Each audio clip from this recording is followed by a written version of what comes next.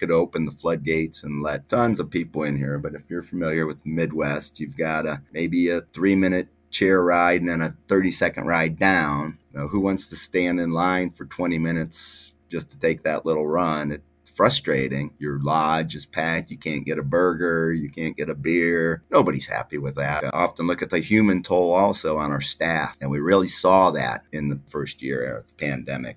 We had to, cut back like everybody else with indoor capacities and do these things. And you could just see how it really wore down people. Welcome to the storm.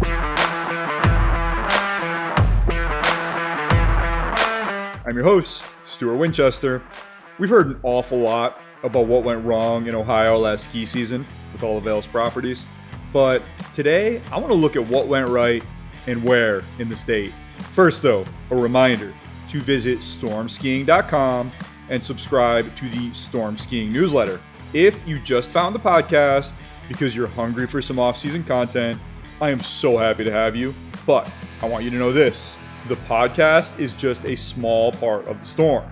The heart of this whole operation is the email newsletter, where I explore the world of lift serve skiing all year long. This is an amazing time to join because June is going to be bursting, not only with 6 podcast episodes, including this one, but with MegaPass partner announcements, and I will have that news for you first, along with full breakdowns of which mountains have signed where and why that matters. For more frequent updates, you will want to follow the Storm on Twitter and Instagram at Storm Ski Journal. All right, before we go to Ohio, let's talk about Mountain Gazette. Have you subscribed yet? If not, why not? I'm telling you, having this thing on your coffee table is going to change your whole day. Let me tell you about Mountain Gazette 197, which is heading to your mailbox in the coming weeks. The spring 2022 issue is going to be stuffed with the kind of pics and stories you will not find anywhere else. Here's what I mean. The new issue features a stunning photo gallery of outdoor culture in Kiev, Ukraine before the Russian invasion. There is a story about mountain town soccer prospects and a photo gallery by the one and only Jimmy Chin. Yes, that's right, the Oscar Award winner makes his Mountain Gazette debut in issue 197. Plus, long-form stories about skiing, about the Jackson Hole backcountry, biking, whitewater rafting, climbing, and much more. If you think print is dead, you are wrong. The only way to reserve a copy is to subscribe. Go to mountaingazette.com to lock in your subscription today. Mountain Gazette. When in doubt, go higher. Episode 88, Snow Trails, Ohio, General Manager Scott Crislip. If Ohio skiing means something to you, it means everything to you. Let me explain that. If you're a teenager with a car and a pair of sticks and a 300-foot bump, that's your spot. Endless park laps at night with your buddies, that's lower Midwest skiing. No one is trying to pretend like it's Jackson Hole, but it's not like you have a hell of a lot of choice if you live there, and you're just glad to have it.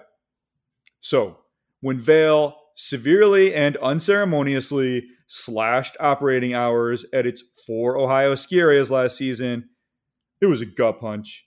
These are operations that had normally and historically spun the lifts 10 to 12 or more hours per day, 7 days per week for the duration of Ohio's short winters. Suddenly, long after Epic Pass sales had ended, pass holders were faced with this.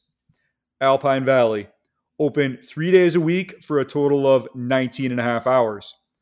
Boston Mills, open 5 days per week for a total of 32 hours. Brandywine, open 7 days a week for a total of 46 hours. And Mad River, open 7 days a week for a total of 44 hours. And none of them offered night skiing on weekends. In the Midwest. If you have ever skied one single day in the Midwest, I don't have to tell you how insane and offensive that is to a Midwesterner. Yes, there were challenges this year, a mild winter, and a tight labor market, but they could be overcome. You know how I know that?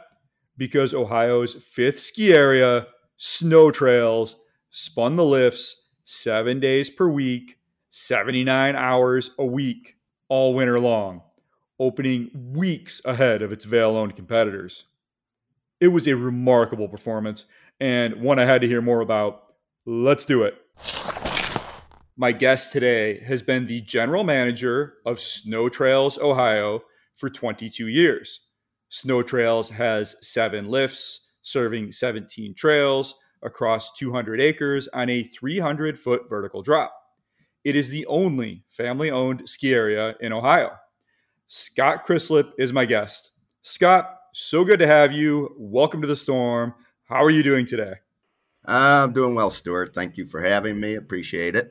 So first of all, Scott, how was your holiday weekend? Did you get a chance to relax a little bit? I wish I did. It was a busy weekend doing a lot of honeydew list stuff and getting our pool ready for the summer. So it was busy, but it still was nice. We had gorgeous weather all weekend. How busy does the ski area keep you in the summer? Do you have summer operations or is there a lot of maintenance to do? Myself, we do have a lot of maintenance. We do lodge rentals for weddings and class reunions, different events like that. We have 3 different lodges that we rent out. I'm not really directly involved in much of it other than paying the bills. So no downhill MTB, zip lines, obstacle courses, that sort of thing? Nope. Interesting enough, we've dabbled in just about everything. We've had a pretty big mountain biking circuit here for years. It kind of faded out, and then mountain biking came back. So we tried it again, and it just never took off. We've done paintball for a number of years. Most recently, we got on the, I guess I'll call it the Tough Mudder bandwagon and ran one of those here that we locally ran ourselves for probably about 5 years. And again, it just seems like it's a lot of work and not a lot of payoff. So, and then the insurance companies aren't real fond of a lot of those activities. So we just stick with what we know and what we do well, I hope. Did you jump into the Tough Mudder yourself, Scott, and give it a go? Oh, absolutely. Absolutely. They're a lot of fun. I did one in New Jersey and one in Michigan. The camaraderie of it, the community piece of it, and the fact that you're doing it as a team with your buddies, I really liked it. I had a lot of fun. Yeah, I did too. I enjoyed it. I try to do the physical fitness thing as much as I can. And we tried to make ours maybe not as tough as some of those out there with the electric shocks and all that. But yeah. We had a lot of crawling in mud and climbing, and it was fun. Like I say, the camaraderie, everybody helping those, maybe you couldn't get over an obstacle, helping them over it and things like that. It's a lot of fun. Yeah, I did not care for the electrical shocks. I also did one called a Spartan Run that was at the abandoned Tuxedo Ridge ski area that we have out here in New York. And one of the obstacles was, quote unquote obstacle, was to carry a 40-pound bag up a quite short but black diamond run. And my gosh, it's amazing how hard it is to climb up and go skiing, especially when you're carrying 40 pounds. Oh, yeah. I mean, I've walked our hill itself, and it doesn't look like much. It's not very daunting, but when you start going up it, you start to feel the burn. And I couldn't imagine carrying a 40-pound pack up it unless I was training for something. Yeah, I'm in no hurry to do it again. All right, so let's talk about Snow Trails here. So I want to start with my condolences. Last year, Snow Trails lost its founder, your father-in-law, David Cardo. Just tell us, Scott, talk about David's legacy and what kind of person he was.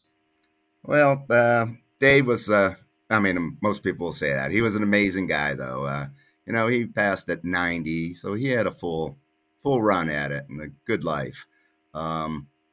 He's well known in the community for a lot of reasons. He's very civic minded. He was on probably every board there was. He was president of most of them. He was president of our Chamber of Commerce and everything else. So he was well known in the community, not only for snow trails, but just what he gave back. And just the ultimate gentleman is the way I put it. Just carried himself so impeccably all the time. Wasn't real stuffy, but he wasn't a wild and crazy guy. At least from when I knew him. I knew him for probably over 35 years. But I'm sure in his heyday he was a fun guy. But no, he really carried himself very well and was quite a gentleman. And of course, he was very passionate about the ski industry, and you know, grew it to what it is today. And he was a heck of a mentor for me. Working under him for just over 20 years, and learned a heck of a lot from him. So it's fascinating that David actually founded Snow Trails back in 1961. So tell us about the ski area's founding and the role that David played in that. Okay, well, it was pretty interesting, the history. There were, I guess, there was five investors out of Mansfield and Columbus area, and they wanted to start a ski area. And Dave caught wind of this, and Dave at the time was the president of their ski club, and Dave got interested in skiing when he was in the military and stationed in Minnesota, and fell in love with the sport and became the president of a local ski club that traveled around, New York and so forth. And so when he found out these guys were going to start up a ski area, he went and introduced himself. And next thing they know, he's part of it. Mm-hmm. You can imagine five guys with a lot of money and, just couldn't agree on things. And he was kind of the intermediary. And he started acquiring some of their stock, and they would leave for whatever reason. The one guy left start Clear Fork. I'm not familiar if you're familiar with the Clear Mm-hmm. Fork ski area in Ohio. Yep. It probably was 20, less than 20 miles from snow trails. And the one investor left to start this up on his own. I think he had the better idea. But over time, Dave started acquiring their stock and eventually became the sole owner. So he becomes the sole owner, and it's Ohio. It's not the most favorable climate necessarily for skiing. How did David go about establishing a ski area in Ohio and then making it sustainable for decades? Yeah, it's quite a story. Again, when these guys, the investors who got together, they were smart guys, and they picked the area we're in. It's called the Possum Run Valley. It, for whatever reason, is probably about 5 to 7 degrees colder than the rest of the state. It's situated near I-71, a major highway. This ex Ohio, and 13, which is a east-west highway, which so is conveniently located, and of course probably the second highest elevation in Ohio, maybe third, but still decent hill here. Like I said, 300 vertical. They came in. They knew. I think this was one of the furthest south that a ski area had been established, and they knew that coming in that they couldn't rely on natural snow, Mother Nature, and so the intent was to come in and do it with snowmaking. So back then, the snowmaking was pretty crude to say the least. Do you have a good water source there? Your snow trails? We absolutely do. We have an aquifer here that must have, I don't know, it's sustained us for all these years, and we're doing, on a couple of seasons over 60 million gallons of water. Oh wow! So it's there, and the nice thing is we return it. We just borrow it. So you had a favorable bit of geography, and obviously it does get cold in Ohio. But if you survey the land of lost ski areas, the Midwest Lost Ski Areas Project counts 11 in Ohio. There are only 5 operating, 6 if you count the little private area up near Cleveland. But the climate, geography, and water, that's part of it.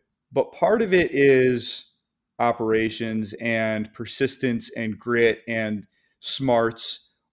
Talk about that part of it and how David was able to take those natural advantages and convert them into a successful business, which is not necessarily an easy thing to do. Well, you've hit it. You hit it on the nose there with all those. It's not easy, but Dave was passionate, um, very visionary. So our areas, again, it's small, but it has kind of an out west feel to it. I mean, he had been skiing out places, so we have a main lodge, we have a mall area, we have a on premise ski shop. All the buildings have the same look and feel. The main lodge is an old converted barn from this. This was a farm. He always, like I said, it was a visionary, so always seeing ahead and always reinvesting in the area. He didn't pocket the money. He didn't go on the big European vacations and things. He just turned around and reinvested in the area, and we think that that sustained us all these years. He always wanted the new shiny things, whether it was a lift or a carpet, whatever. He thought that every time he would improve, his visitations would go up, and he just kept going and going. And I don't know that he envisioned it being where it is today from where they started with just a single rope tow to 6 chairs and multiple lifts and tubing and everything else that goes with it. Yeah, it's quite an operation that you all have built up over the years, and there's those two pieces to it. There's the geography and the climate, and then there's the operations and the technology. And then I would say, Scott, that the third piece of it is culture and community, right? So you mentioned how important community was to Dave, how he was involved in all the local boards. Just talk about the culture and the community that he built around snow trails and how crucial that has been to the ski area's success over the decades. Again, you're right on with it because it's all about the culture. And you know, the ski industry, you're a skier, it's a lifestyle, it's a culture, it's a vibe, whatever you want to call it. It's there. And you have to first get it and then cultivate it and keep it going. And it's one of those things you can't put your finger on, but people recognize it. And Dave did that from the beginning with the employees. It starts there, and your key staff. I always tell people that our least senior manager is our marketing guy, and he's got 17 years here. Oh, wow. So he's, Amazing.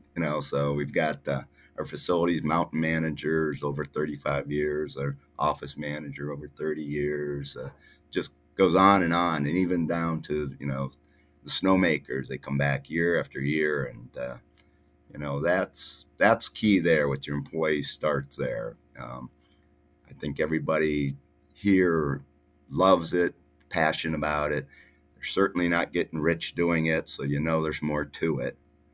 And I think that trickles right down to the guests, and they feel it, and then they become part of the culture, and they feel that this is their home, and they always say that to me.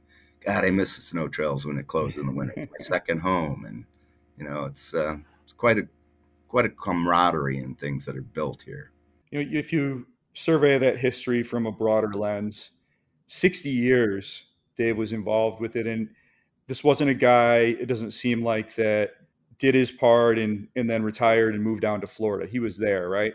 And Oh, I read a absolutely. lot of, Motley Fool for investing advice, and they are very big on founder-led companies and the importance of having that one visionary who really believes in it at the head of a company that can get other people below them to believe in it and create a great culture and community that you've been talking about. Just talk about Dave's commitment to snow trails right through the end of his life and being part of it and being present and that how that energy energized the other folks around him and made them, as you say, want to stay at a time when we're talking about ski areas having trouble staffing up. It sounds like you have this team that's been with you for a long time and isn't going anywhere. And just talk about Dave's part in that. Yeah, and yeah, Dave was in it for, well, can you imagine being at about 30 years old and pretty much leaving your other job and getting into a ski area. And so he's with it till he's, like I said, he passed and when he's 90, so 60 years of being here. And even at the end, he couldn't do as much, but he was here every day, and he would often, give advice and words of wisdom to me and things like that. And you could just tell he was so passionate about it, that he loved it. And you could tell the people, like I said, that have been here with him for 30 plus years. And he was, in his early days, he was a hands on guy. I didn't start here until, well, been 22 years. So he was almost 70 by the time he hired me on. And so I didn't know him from a business standpoint early, but I know from talking with folks, he was out there. He was, he wasn't micromanaging, but he was involved. He knew what was going on. He was, he'd never walk by a piece of paper. He would just stop and pick that up, and he would often chastise others, like, "Did you just walk past it?" So we all got that. Okay, this is how you operate. Right. Take care of your stuff. Was he involved until the end? Yes, he was. He's his office. We just were cleaning it out. He right up to the end. He got it fell ill probably the last month or so and couldn't make it out. But there was a point there where he couldn't drive.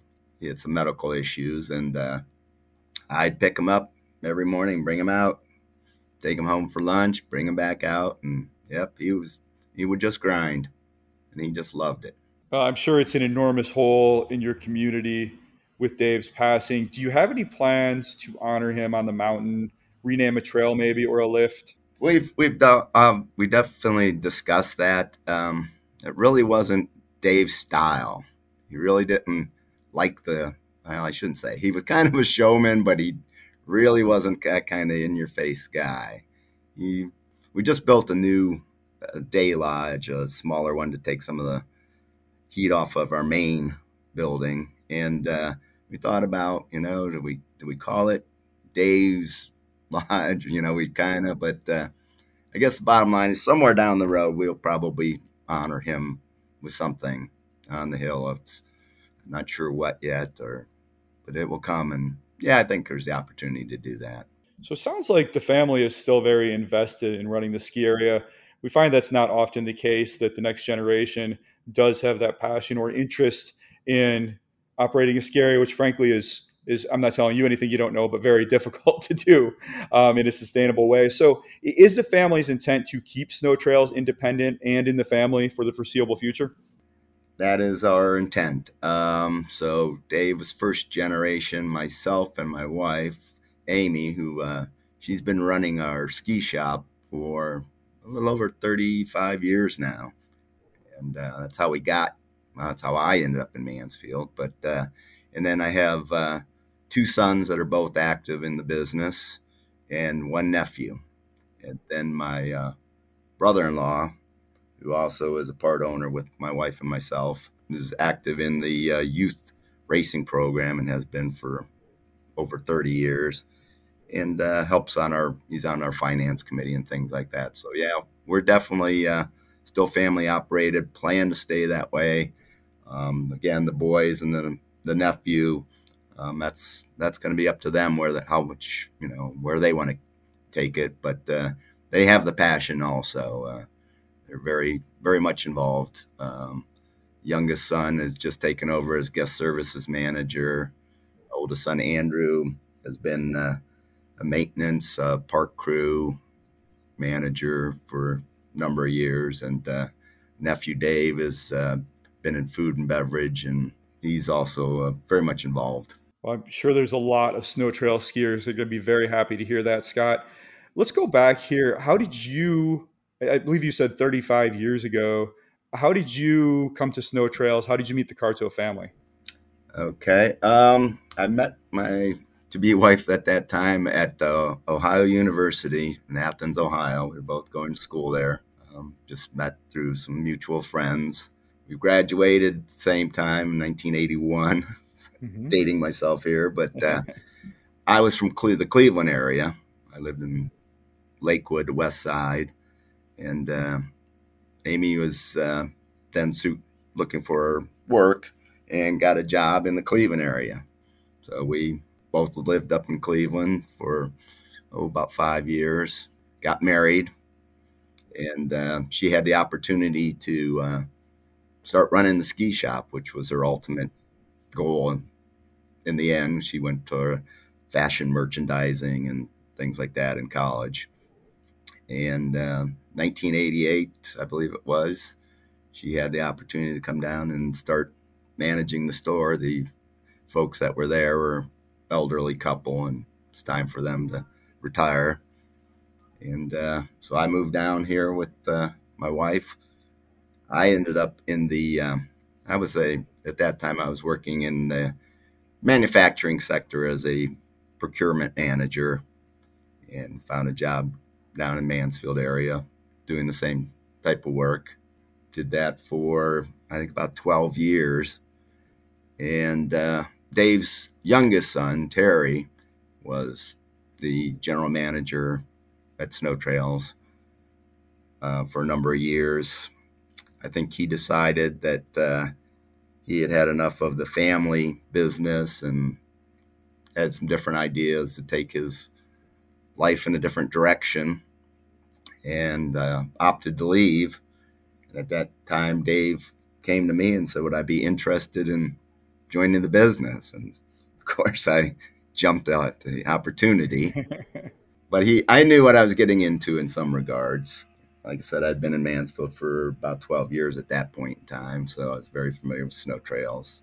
I knew right off the bat when Dave said, well, I can't pay you what you're making now, but we'll work something out. Paid me what he could, and he said, I'll give you a leased car. That'll make up some of it. So I still joined, and 22 years later, here I am still enjoying it. Did you grow up skiing? Were you a skier? Interesting, I was not. I never even joined with the clubs in Cleveland because they would go down to one of the local areas, Boston Mills Brandywine, but Mm-hmm. I was not. So at 25, I took up skiing. And my wife is an excellent skier. Her whole family is. They pretty much grew up on skis. She decided she would teach me. Mm-hmm. And if you're familiar with that, that doesn't go well. It took about a half an hour. He said, no, find me an instructor. And of course, back then, that's all, well, the beginner's hill had rope toes. Mm-hmm. Holy cow, what an experience that is. And so you've got, I don't know how many people fit on a rope toe, and they're all a bunch of beginners. Uh-huh. They all pull the rope when they're falling, and it was something else. But so now I consider myself a skier. Maybe not as, I always say, pretty as some of the people I see skiing. I always jealous because I just didn't get enough time on the hill, especially living in Cleveland for part of it. And then once we moved here, I got more time. But still consider myself a skier. I very much enjoy the sport. I've been out west. I've been most big mountains I can handle. I'm not a big steep and mogul guy, but I love to cruise it. Do you still get a chance to go out west at the end of the season? Because usually snow trails will wrap up its season, mid-March. So is that something you do regularly? No, interestingly enough, it's I guess when you grind it for about 100 straight days, last thing I want to see is more skiing. And so it's, I guess I enjoy the sport, but I don't have the overwhelming love that a lot of people do. But now I usually end up going south and going laying on the beach. Nice. Yeah, I interviewed Greg Fisher, who is now the general manager up at Granite Peak in Wisconsin, and he ran Mad River for 3 years, as I'm sure you know. And he was saying, it's a short season. It's 12, 14 weeks, depending on the year. but it is a grind. You're 12 hours a day, sometimes 14 hours a day. It's morning skiing, it's night skiing, you have the college nights. It is really, really intense. This is not a 9 to 4 kind of operation. So, and I know Snow Trails runs that same kind of schedule. So when you say 100 days in a row, I mean, I most general managers I know don't take days off during the winter. So I imagine you have earned that beach time. Well, I guess. I don't know. People always say, "Oh, you earned it." I said, "I don't know if I earned it or not, but I'm taking it." And yeah, it is. And by the way, Greg's an awesome guy. I did get to know him from Mad River, and then I see him at the shows and things like that. So we still, have a beer together. And he's a super good guy and great for Granite. They got an awesome dude there. But yeah, we really do. I pride myself in the 22 years here. I haven't missed a day of the season. Wow. And, again, they're 90 to 100 days, like I say, 12, 14 hours. Unfortunately, I don't ski much even here. People are like, well, you work there. I said, yeah, I work here. And where you're going. And so I hopefully when, the end of the season, say February and March, they're done. I mean, you can't do any more, but then I'll try and get out there. And, I admitted I wait for those bluebird days and I'm like, all right, perfect. I'm out. But yeah, it's fun, but yeah, you really have to be into it and enjoy it and be passionate about it to grind like that, those kind of hours. But it's all worth it. I see some of these ski areas that open in, early November and go till May, June. You'd have to have a different mindset going into that. You couldn't sustain that kind of pace. Yeah, there's several still open: Arapahoe Basin, Crystal Mountain out in Washington, Right. Killington, some of the Oregon spots. So, and they're still getting snow in Colorado, believe it or not. Yeah, I'm sure I you've seen. keep up on that. Yeah. And a lot of them go So, right into summer operations after that, and so it's a different animal. yeah.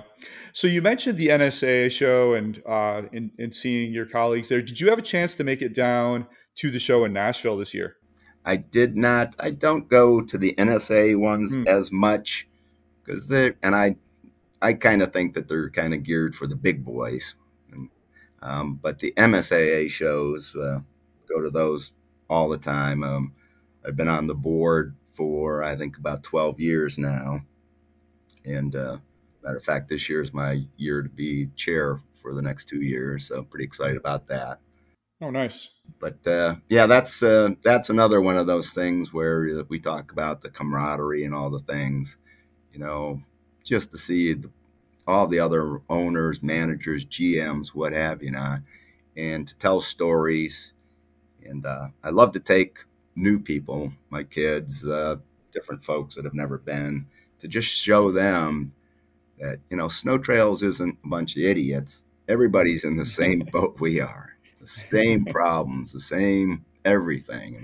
They come Right. back going, oh, okay, we're not so bad. So there's, as you said, you're facing common challenges.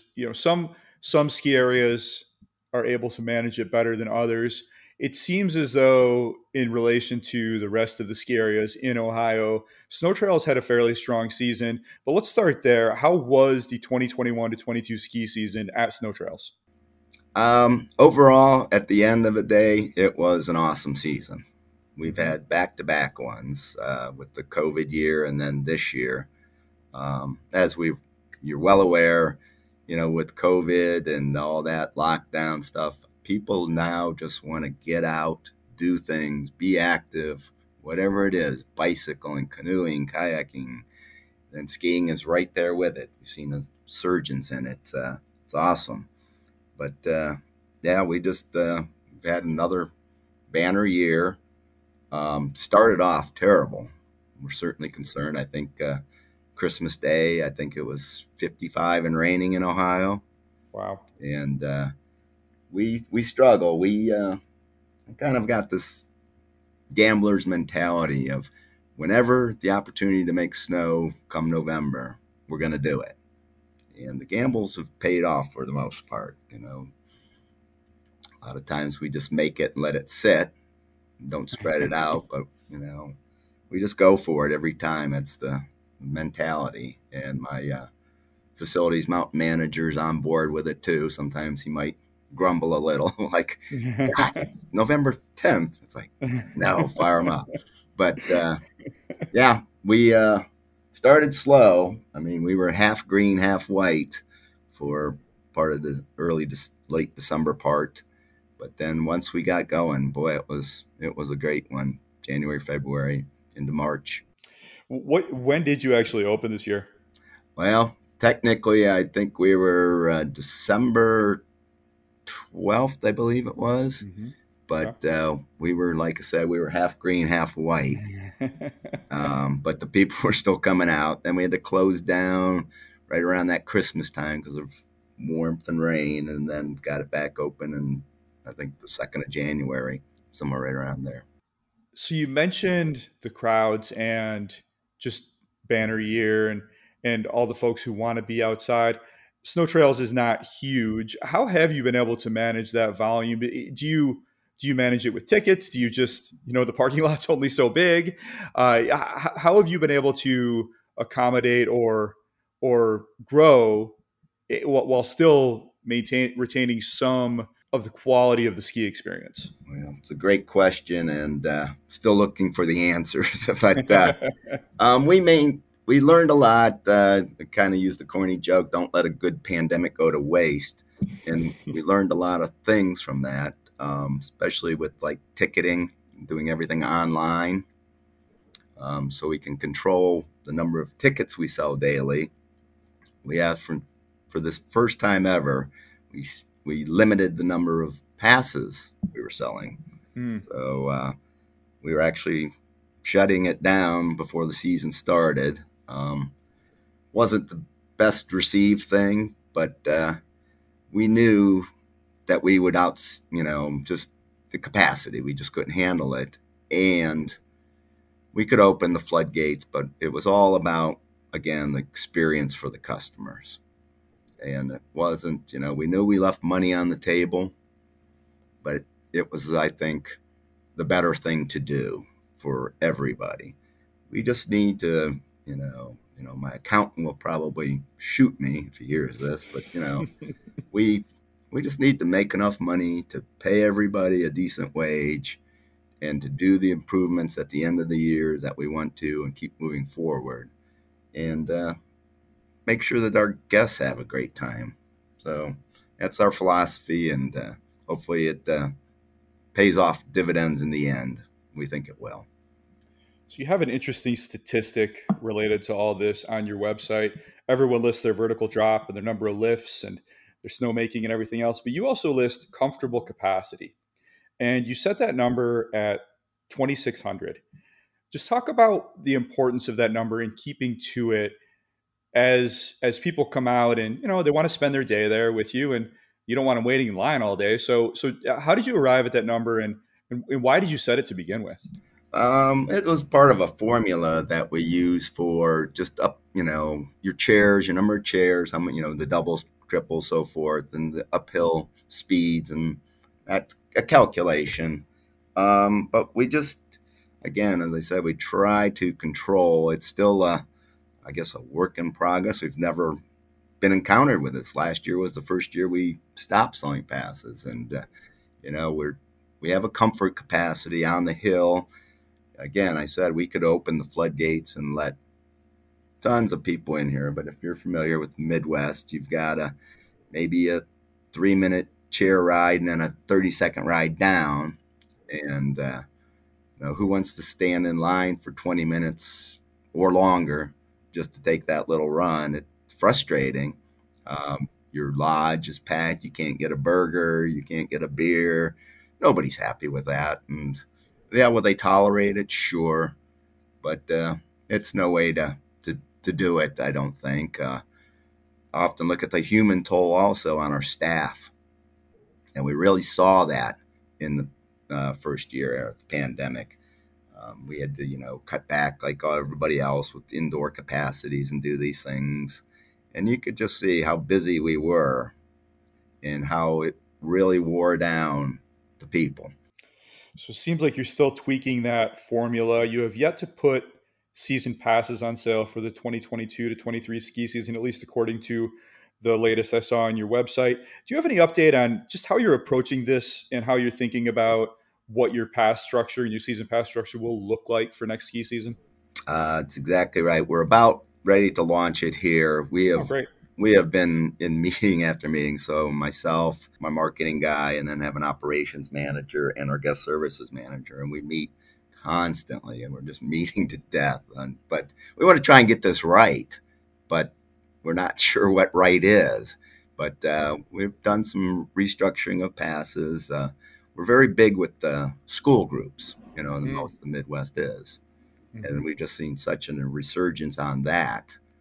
And so we're trying to say, okay, that was a heavily discounted ticket or pass for them, but we still think that's so important to get those people interested at that junior high school age, and create those skiers and that lifestyle and everything. So again, we've tried to keep those. We also had some adult groups where we said, we've been giving them an awful lot for a little amount of money, that they probably have to pay a little bit more. And then we still have our elite gold pass holders, which we'll keep, which is a straight to the slopes thing, and has some other privileges. And so we're really tweaking it. And what's that magic number is tough. How many passes? And when will what are these people's habits? When do they come skiing? And it's interesting. We have some statistics we work off of, but we've been only at it now for 2 seasons of really trying to figure this out. So it sounds like your big challenge is figuring out how to limit the number of skiers while still having a sustainable business. But while we're on the subject of passes, I'll ask you anyway, have you considered joining the Indy Pass, or if not, joining fully their new Allied Resorts program, which would allow your pass holders to add an Indy Pass on at a discount and would give Indy Pass holders a discount at snow trails? Is that something you've ever considered? Absolutely have considered it. Right now, with us limiting passes and things like that, we just decided this wasn't a good time to get involved with that. I like the concept. I love, there's a little bit of us against the world type thing mentality there, but the timing isn't real strong for us right now on it. Like I said, with us even limiting our local passes and things, but I will consider it here, if things change. So it really is snow trails against the world. There are 5 public ski areas in Ohio: Mad River, Boston Mills, Brandywine, Alpine Valley, and Snow Trails. The other 4 are all owned by Vail Resorts. Prior to that, they were all owned by Peak Resorts. They all used to be independent, and in your time at Snow Trails, they have all slowly consolidated under one company or another. Just take us back here as you were watching this consolidation happen around you in Ohio. What was going through your head? How did you perceive that? How did you react? Yeah, it was an oh shit moment. No question about it. Again, we are all independent. Matter of fact, we were all kind of, like I say, we were all competitors, but we weren't enemies. And there was a certain amount even within that of sharing, and things like that. But then when Peak bought them up, it changed. I want to say we became more competitors, and really not as friendly. Mhm. Weren't Okay. enemies, but you could see they wanted to gobble us up. I think that was it, and I know that they would watch what we do, and we'd watch what they do, and we would go at it. And so it was good. It was good for, I don't know. And we didn't really need the motivation. And everyone says, "Oh, competition's good." Well, sure it is if you're lazy and lackadaisical on your approaches. But we weren't anything like that. But it definitely kept us on our toes. So yeah, that was something. We would battle it out. Who would open first? Who would stay open the longest? All those things. We especially with between Mad River and Boston Mills Brandywine, because we're right in the middle and share a market. There's only so much people out of Cleveland, Columbus, and those surrounding areas that would choose who was better, who they liked.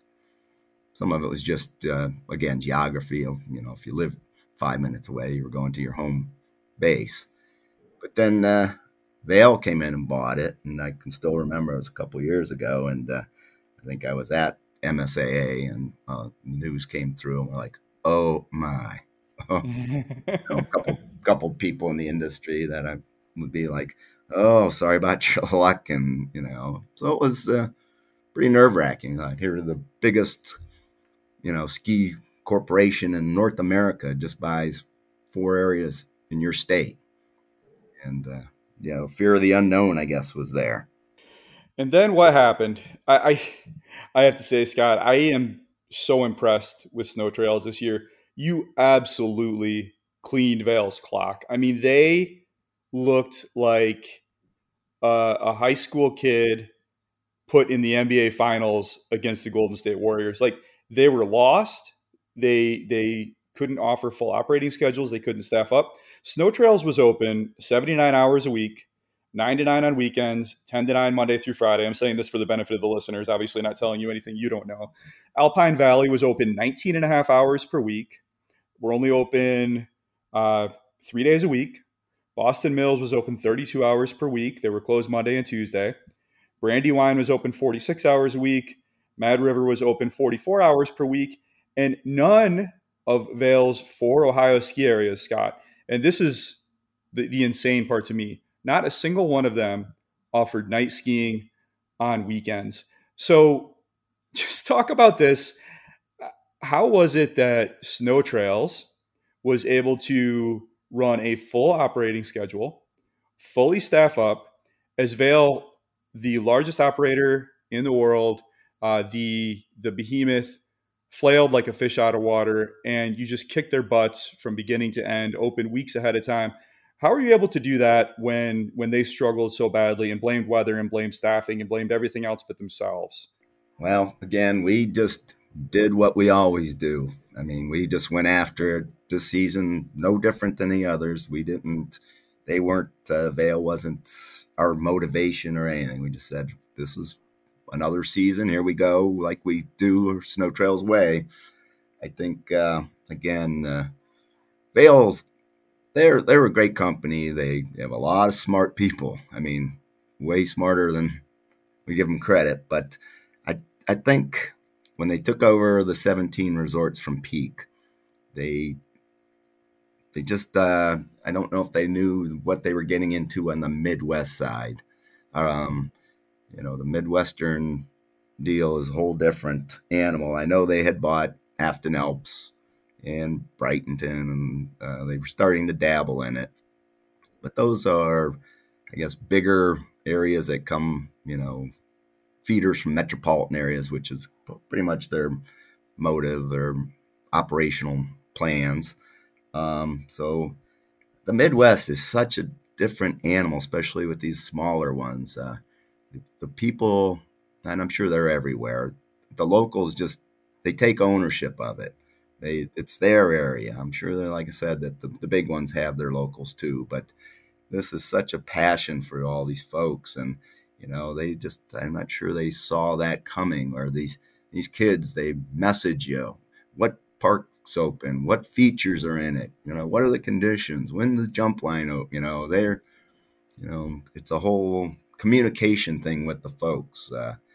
They want answers now. Our marketing guy spends so much time on social media just chatting with the people and answering their questions. And, Vail, they run it. It's a big corporation. It's run as a corporation. I can see where they don't, every area doesn't have its own operating procedure. This is the Vail way, and it works in Vail. It works in, our big resorts. So we'll carry it down into the Midwestern ones. Their management, I'm sure you keep up on it. They're constantly promoting folks from within, which is awesome. This guy was the head of finance at whatever Vail, and now he's the general manager at Stowe or wherever. And so I think there's a certain amount of, the folks, the managers, the GMs need to be ingrained in the business of people here. and learn what their likes and dislikes. And I don't know, I think that it's an eye opener for it, and I'm sure they'll fix it because, like I said, there's a lot of smart guys there, but hopefully they have some good ski people and not all Wall Street folks. You mentioned, Scott, that your least tenured manager had 17 years there, and you had a lot of loyal folks on your staff running the other parts of the mountain. Talk about that culture of longevity and tenure and seniority, and how that contributed to you being able to face a very challenging snow year. I don't think anyone's going to deny that. Very challenging weather-wise, very challenging from a labor market point of view, not just in skiing, but in a lot of businesses around the company or country that are customer service oriented. So, talk about the importance of that ingrained staff in allowing you to just face these challenges without really having to affect your operations, at least from my point of view, at all.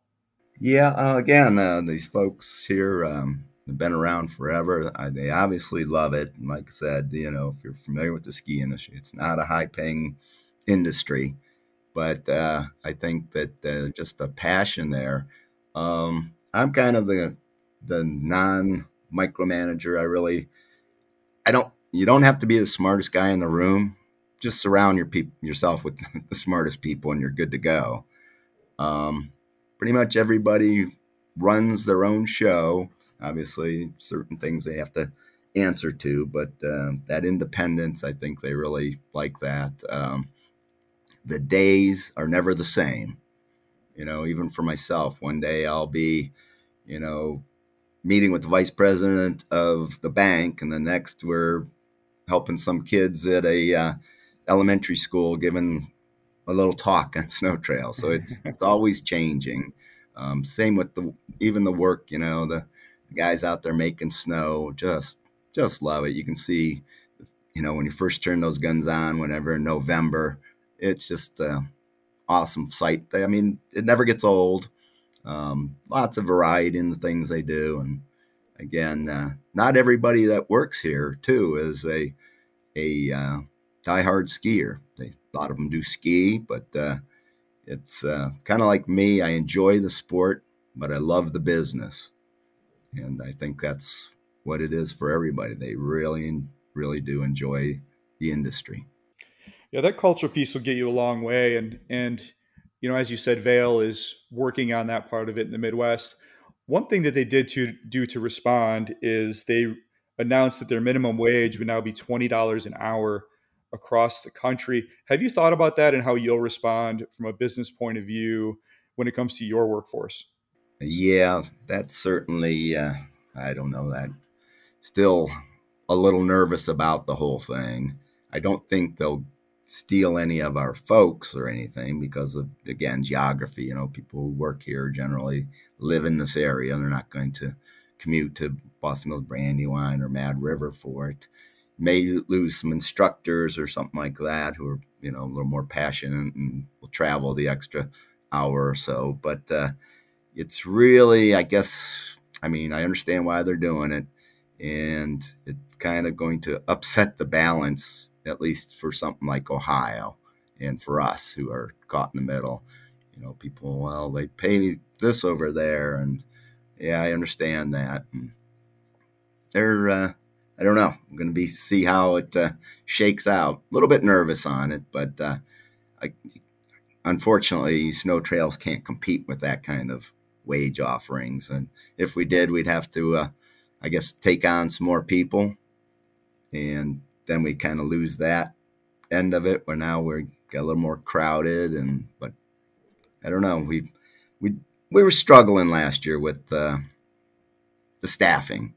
We ran everything. We didn't have limited hours, but with attrition, which always happens in our business as the year goes on, got a little lean here sometimes. I pulled quite a few parking lot duties, and I did some tube wrangling down in the park. So you do what you got to do.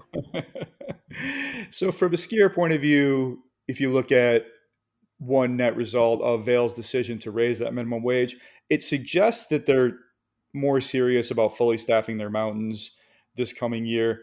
And really, that was, when you get down to it, why they limited their hours this past year. They tried to recruit folks at 11.25 an hour. Hard to do that when Burger King is paying 15 or whatever, and you get to work inside and not outside in the middle of winter, right? So the result was that Vail ended up limiting or restricting their operating hours at all of their Ohio ski areas after the season pass sale ended, because Epic Pass sales end in early December traditionally. So to me, this was the most egregiously offensive part of this whole thing. It really seemed like a bait and switch, which, as I said, I grew up in the Midwest, and I know that probably doesn't play well in Ohio. And that, let's look at it this way, Scott. What would have happened at snow trails if you had sold season passes and then drastically cut hours and said, oh, you know what? We're only going to operate 4 days a week. We're not going to have night skiing on weekends, because in Ohio, skiers have been used to for decades. You're open 12 hours a day, 7 days a week for that 3 months. It's a short season, but we'll buy your season pass and we'll align with you because of that. But how would your customers have responded if you had acted that way? Well, I think we all know the answer to that one, but I do think that was kind of a gut punch by Vail. And I don't know, you can have all kinds of conspiracy talk about why they did it. And, is it all bottom line and this and that? I'm sure they did have some struggles staffing. They were still, and to their credit, they were still held to the, the whole COVID thing. Their employees had to be vaccinated and all those, and that probably hurt in a tough job market already. And we don't want to get into the political sides of vaccinations and all that, but I think they just we rely on 16 and 17-year-old kids to run food and beverage and rental and all those things and instruct, and I think that hurt them there. Now, will this wage thing help them? It will if their restrictions are lifted. I think that will help. But yeah, we're gonna move forward with this. And if we, back to your question, had we done that to our guests with the passes and then restricted hours after the fact, oh boy, they would have run me out of town. I would see the pitchforks and the whole old fashioned running me out of town type deal.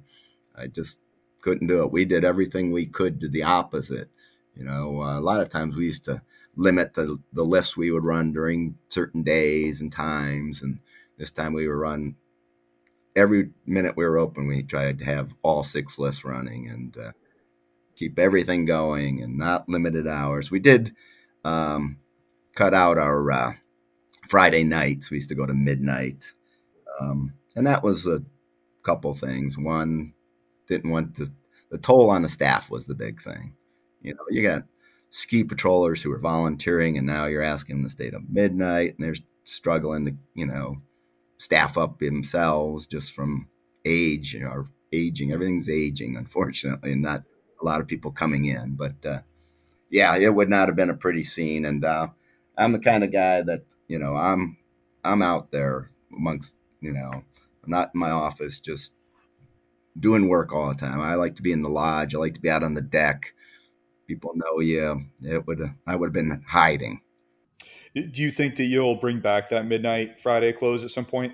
If things change, we're certainly we always want to keep things fresh too. I think the kids loved it more than anything. I think some of the families even enjoyed it. We'd call it acoustic nights. We'd have every Friday night. We'd have a acoustic act in the lodge and stay open till midnight, and it was well received. So I hope maybe someday that'll come back. I think when you look at Vail's decisions this year, it wasn't just limiting operating hours that was offensive. It was cutting night skiing, and night skiing is just so crucial in the Midwest. Talk about how important night skiing is to snow trails, both from a business point of view and just to the ski area's culture. Well, that's right. Again, that you've been in big mountains, and they don't offer night skiing obviously because they can't illuminate mountains, or they do some smaller sections and so forth. But with the Midwest, it's a big part of the whole scene. Especially as I mentioned earlier, we're very big in the schools. We have busloads of kids coming Monday through Friday, and it's at night. I mean, it gets dark by 5 o'clock in Ohio, so that's when all those groups are coming, and we picked up a bunch of schools from Boston Mills, Brandywine, Mad River, and so forth, because they weren't really catering to them. And no, it's something that it's half the day. I think it's an essential part of it, especially not only the schools but the after work. The guys and families after dinner can come out and make some runs, take some laps, as we call them.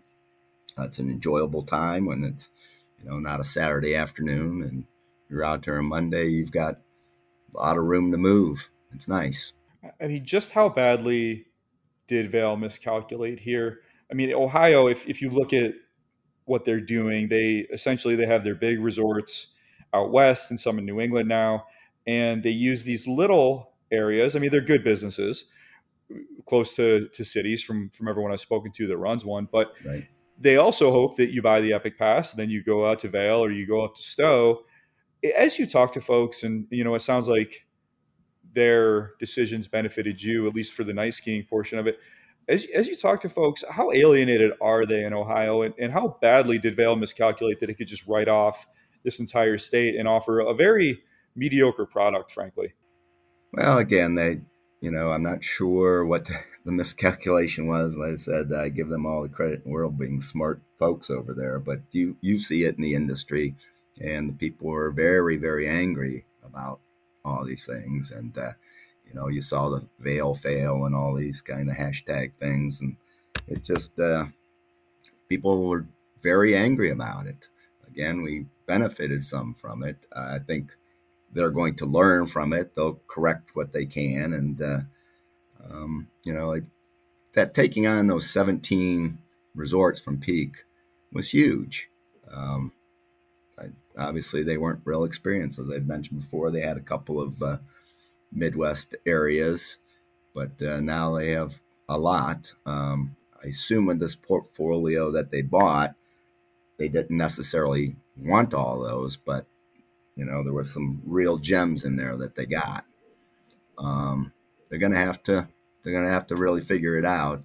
Like I said, the Midwest is a different animal, and the Midwest, when you get into these Ohio ones, especially, and they'll figure it out, but it might be a little bit of a learning curve. Yeah, they're already demonstrating that it is. I'm sure that it's in your best interests to have a thriving, strong, robust, confident Ohio ski industry, even though it's you and Vale. So, as someone who's done this for a long, long time, who understands the market, who understands the weather, who understands the operations, do you have any friendly advice for Vale on how they can succeed in Ohio? Well, a couple of things. Again, as you said, I hope, and I'm not trying to be naive or anything, but I'm hoping that Vale just sees us as an ally and doing exactly what they set out to do, and that's to create skiers. And so, be more than happy to work with them. I mean, I imagine if they wanted to, they could probably wipe us off the map, but I don't think that's in their best interest. Because, like I said, we do just what they're doing, only we do it for them. Um, Again, for advice, again, and they'll figure it out. But I really think with the Midwest, you really have to. And I know it sounds crazy or stupid or basic, but really have to listen to the people, the skiers, engage with them. They want to know. Like I said, those kids want to know what what features are open. When's Spark? When's this? They're constantly bombing you with questions that they're probably not used to answering when they were running the big mountains. Those are tourists. They come and go, and here these people have bought into this, and they just have to really pay attention to the folks and what they're saying, what they're asking. And it's tough when you're a big corporation. I think you can really feel that corporate, I don't know, feel of it. Yeah, I'm of the opinion, and I say this all the time, that wherever Vail operates, they should be the best in that area. And so far, they do that in a lot of areas, and they just have struggled to adapt in certain areas. So it will be really interesting to watch. But let's move on to snow trails. Talk about your mountain, and let's start with your lift fleet. I want to start actually with a comment you made earlier about learning on the rope tow, and you actually do have a carpet now. So talk about when you got that carpet and why, and how that transformed the experience for beginners. Oh boy, timing on that again. Uh, we have two carpets on the ski area side and one on the tubing side. But the ones on the skiing side, one's on the beginner's hill, goes about halfway up, and the other is on what we call the first timers ramp, which is not much more than a training ramp, which is awesome. But when I first got into the business, 22 years ago, I had been at a show and saw this carpet, and I said, that is just awesome. We got to have one of those. It's so user friendly. And by then, the rope tow had been gone by then, and we just had a beginner's double. But we needed something more. And back then, it was a Kazar. I don't even know if they're in business anymore, but we installed that. So probably been around 20 some years now. Bought another one used from a place up in, I believe it was Pennsylvania. And so they're still operating. They're a great asset. Like I said, the one on the beginner's ramp, I mean, it's just a little pitch to it, great for teaching. And, of course, then we've got the 6 chairlifts. And as we had mentioned, they're old. Your newest lift was installed in 1988. As you look at this lift fleet, what's your wish list for eventual upgrades as you think about the mountain's future? Um, Ideally, over on our west side, we have that's when that Westwood chair was put in '88, and that is our most congested area. It's the furthest from the lodge, so I think the kids like it that way. Plus, there's the parks over there and the jump line, so there's a lot for the young people. So it gets pretty crowded over there. Um, Ideally, I'd like to have a quad over there. It doesn't have to be high speed by any stretch, but and then that triple would come over and replace our oldest double, which is on our main hill over here in Mount Mansfield. And then I keep working with the guys. They're not biting it, but I still think we're going to need to put a rope tow up in mid park up there and just keep those kids up there lapping. I think that would take some heat off of that lift. Yeah, that would be an amazing idea. And I've seen other ski areas do that because the park kids just want to be in the park. They just Yeah. want to lap the park. They will do it all day. They'll take one chairlift ride and you'll never see them again until dinner time. So that would be amazing. What's the resistance to it? I'm not real sure there's a real resistance. Some are just thinking it's not going to do what I hope it would do, and that's just it. Keep some of the heat off of the carpet. There's probably some installation issues there, but we're working on it. I think before you know it, we'll have one. If it's not, but obviously it may not happen this season, but I'm thinking by next year, because one day I'm just going to show up and I'm going to go, look what I bought, and okay. But I don't know. It should be. There's not a lot of resistance, or just not as enthusiastic as I thought. But Hmm. I think it would work out well. And Well, I'm excited about it, Scott. I don't know if yeah. that means anything. Well, good. So I got somebody on my side. And again, we've looked at some new lifts. Of course, the way things are going right now, I think Vail's got all the manufacturers tied up for the next 2 years. But last time we dabbled in, I think the lift was about 1.5 million dropped off in the parking lot. So I imagine that cost has gone up to 2 million. So that's a tough pill for snow trails to follow, to swallow. Yeah, But that's we for the quad.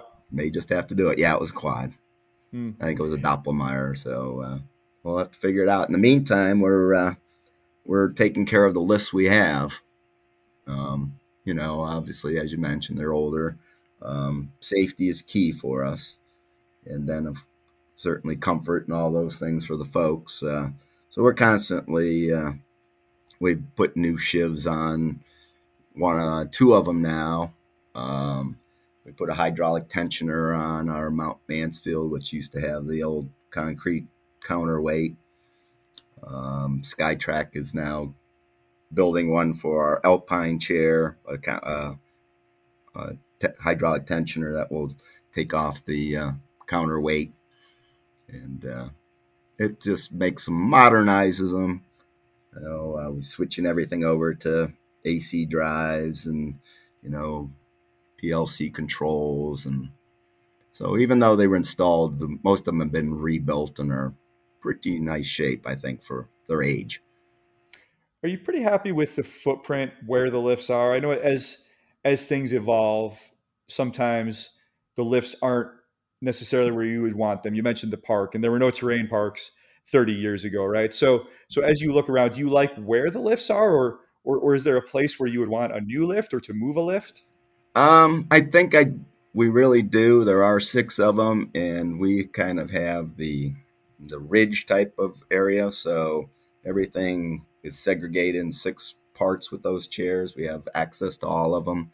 Ideally, we put a small, if we could have another quad maybe or double, it doesn't matter what size, over on our far west side, where I said where there's a lot of congestion. We had put in 2011 a Timberline run, which is it's very long, gradual.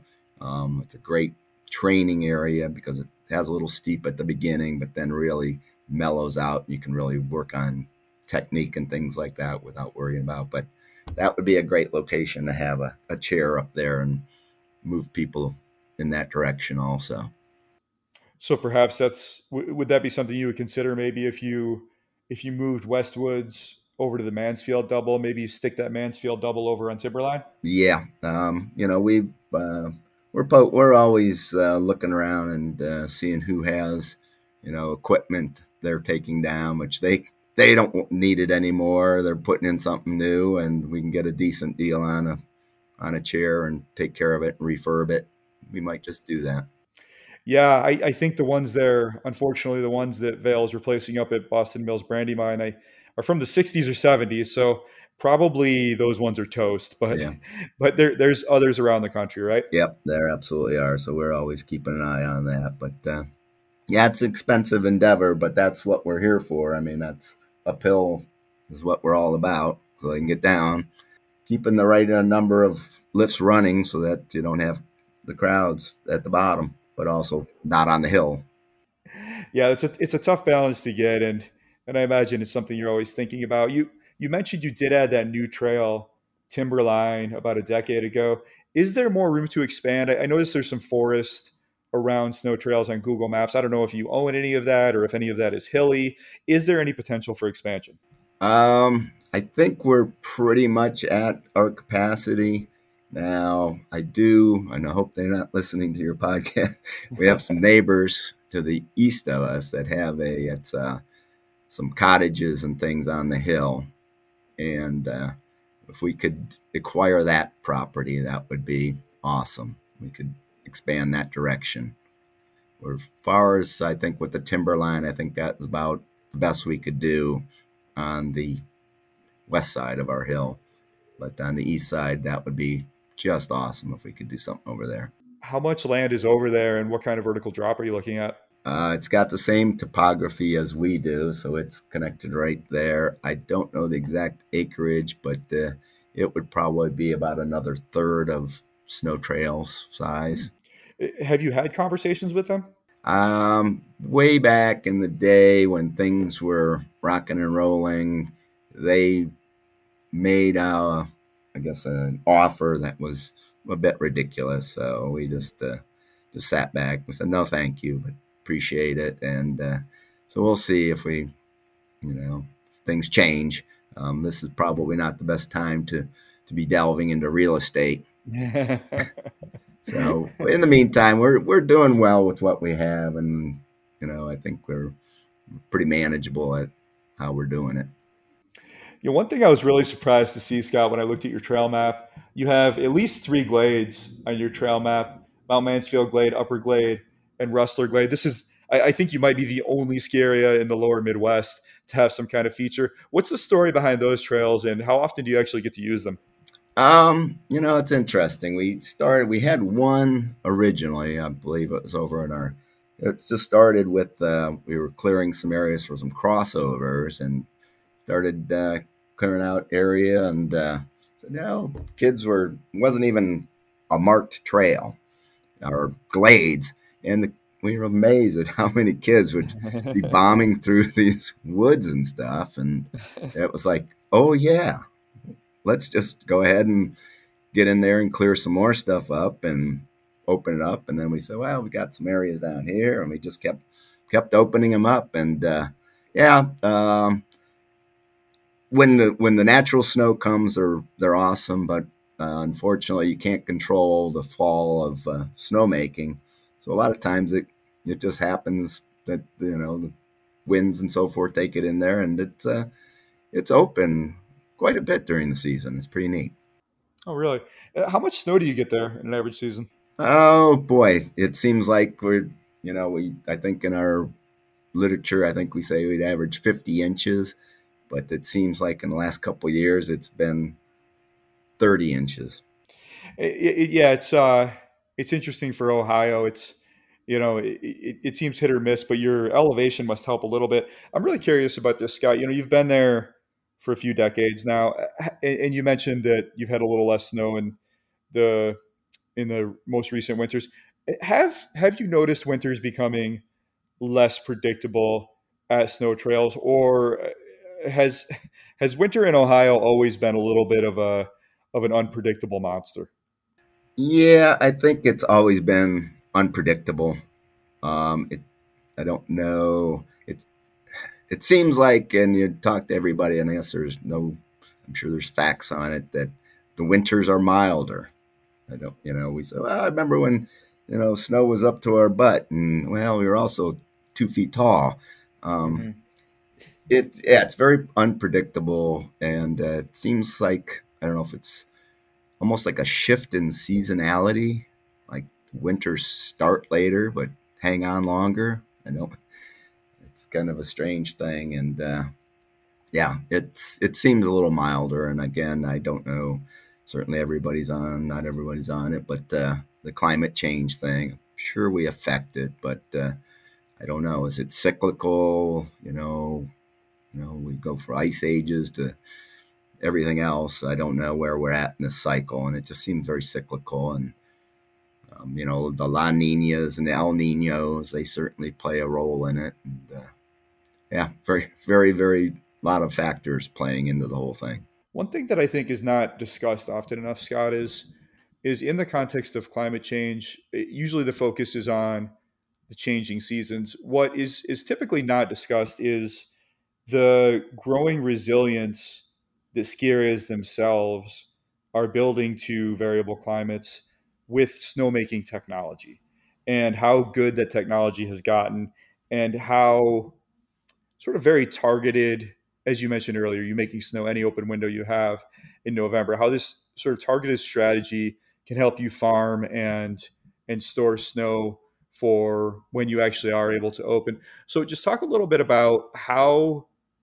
the technology has grown over your tenure and how good it is now, because I think that ski areas like snow trails and like the ski areas in the Poconos or in Indiana that don't get that much snow, but do get cold enough to make it, I think they're really modeling how the ski industry can be resilient in the face of a changing climate, whatever it brings in the coming decades. So just talk about that technology piece of it a little bit, and how you've been able to build to winterproof the hill to the extent that you can. Yeah.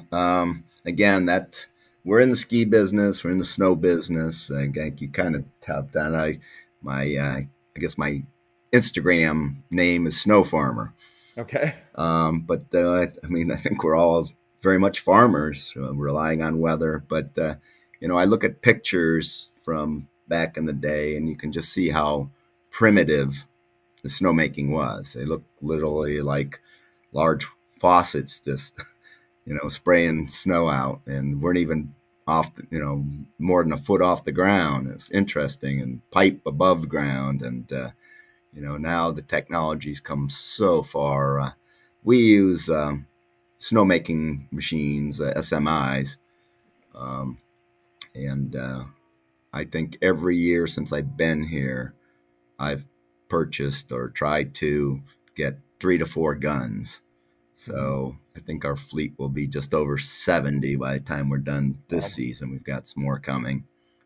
And we've added now last year our fifth pump in our pump Hmm. house. So Wow. each of them doing 1,100 gallons a minute. As we've talked on a little bit, we have this aquifer that hopefully just keeps on producing. We keep adding wells, higher, I think we're up to 7 or 8 wells now on the property. Um, some of them for snowmaking alone. We just know that that's what you have to do. Those windows to make snow, either to get open or as we call it recovery time, when you have the January thaw, and it's just paramount for our industry. So we just don't let up when it comes to the snowmaking aspects of it. As far as the technology goes, when you'd obviously be increasing the volume of your infrastructure, but when you look at the technology itself, what temperature, what's the highest temperature you can make snow in? And has that number changed over the course of your tenure there, where you're able to make snow in more marginal conditions with the new technology? Well, interestingly enough, so everybody knows in the industry, 28 degrees wet bulb is I guess, the minimum you want to be at as far as temperature, or the low, as high as you want it to be. Anything below that is bonus time. Um, we added in 2011 a cooling tower. So groundwater basically is in 50-degree range, 54, I forget the exact number when it comes out of the ground. So we run it through this cooling tower and can drop the temperature of that water about 12 degrees to 15 degrees. And then again, take some chances with making some, I guess, marginal temperatures, get up into the, a little bit higher on the wet bulb side of things. Our guys have been at it for a long time. A lot of pride in their quality of snow, not just quantity. So we let some opportunities go by just because we want to make the best snow. I think people recognize that, condition wise. I know there's others who probably just pound it, whatever, whenever, and it's white, and that's where they stand, and that's not our philosophy. So it's a again, everything's such a balance between when and how much, and tough calls sometimes. All right, Scott, last question for you today. Anything new on the way for the 2022 to 23 ski season when skiers show up at snow trails, hopefully in early December? We always look at it I always talk with the marketing guy, and we always love the sexy stuff to show. Hmm. Yeah. This year, probably our big thing was we've got a new piston bully Park 400 on order Oh, oh, to cool. add to the fleet, so that's super cool there. Just a lot of behind the scenes stuff that people don't really see. Replacing that infamous underground snowmaking pipe. We're putting, like I said, the hydraulic tensioner on the alpine chair. Always things to add to. We take a lot of pride in the facility itself, so it's always got remodeling going on. Our guest services counters getting all redone. More parking lot paving, Mm, which nice. is always a big thing for Yeah. areas like ours to try and avoid the muddy trek to the car. Yep. Um, just a lot of things going on. And again, none of that real sexy stuff that we like to talk about, but it's necessary in our business. Do you guys have RFID there, or have you considered it? We do not, and we constantly discuss it. Yeah. Still, see a lot of good things at the shows, Access and a few of those folks. So it's on the radar. And the last time we looked at it, it was pretty cost prohibitive, but I think things are, technology wise are moving at rapid paces. And I think it's coming down. So it's definitely on the radar. All right, Scott. Well, I thank you very much for your time today. This was awesome. Love talking Midwest skiing and really excited for the future of snow trails. And it sounds like the family is committed and on top of it and really excited to run it for the future. So thank you so much for your time. I really appreciate it. Well, I appreciate all you guys do, and you and Matt then out there, promoting the Midwest and all skiing. And it's it's an awesome thing that you guys are doing too. So I like to keep up and follow you guys. Love it. And hopefully I can make it out to snow trails and get to know the place myself soon. That would be awesome if you could pay us a visit. I'd love to have you.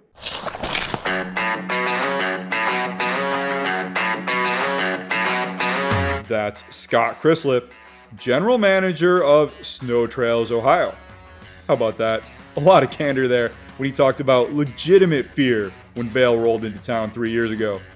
This season proved that Snow Trails has absolutely nothing to be afraid of. Look, I'm not trying to make this whole thing about Vail, and anyone who's read the newsletter for more than 5 paragraphs knows that I'm not here to crack on Vail. That's not what I'm about. Vail gets a lot right, and I say that all the time. But they really let a lot of people down in Ohio and throughout the Midwest this past year, and they can and should do better. Snow Trails just schooled the Goliath, and Vail Resorts needs to learn from that. And they will. Thank you so much, Scott, for sharing all of that with us, and thank you all for listening. This is the 100th episode of the Storm Skiing Podcast. That's 88 regular style podcasts and 12 COVID-specific episodes that I recorded mostly at the start of the pandemic in 2020. I know some of you have listened to them all. If so, that is amazing. I cannot thank you enough. Please drop me a note at skiing@substack.com to let me know how you find the storm and why you stuck with it. I also want to take this opportunity to thank my wife, Patricia, who is the editor on all 100 of those podcasts and who has the technical know-how, the patience, and gives me all the support to make the storm a reality. But the pod is nowhere near done. In fact, I am just getting started. June is going to be a huge month on the pod. Got a good one on the way next. One I actually just booked, so this is brand new. Mountain High and Dodge Ridge owner Carl Kapuscinski. After that, I will have conversations with Snow Operating CEO Joe Hession and Chief Operating Officer of Vail Resorts West Region, Bill Rock. Then, the general managers of Perfect North Indiana, and I know some of you have been waiting a long time for this one, Gore Mountain, New York. Lots scheduled after that through the end of the year, including episodes featuring the leaders of Bogus Basin. Here's a new one for you. Mount Hood Meadows, just booked that. Sun Valley, Brundage, Monarch, Sundance, Vail Mountain, Nubs Knob, Bromley, Pat's Peak, and Boyne Resorts CEO Stephen Kircher will make his third appearance on the Storm. You are going to want to get in on that. Paid email subscribers get the podcasts 3 days before free subscribers. Sign up for the free or paid email lists at stormskiing.com. Also, please follow the Storm on Twitter and Instagram at StormSkiJournal. Until next time, stay well, stay safe. I'm Stuart Winchester, and I will talk to you again very soon. The Storm Skiing Podcast is a Quicksilver Films production.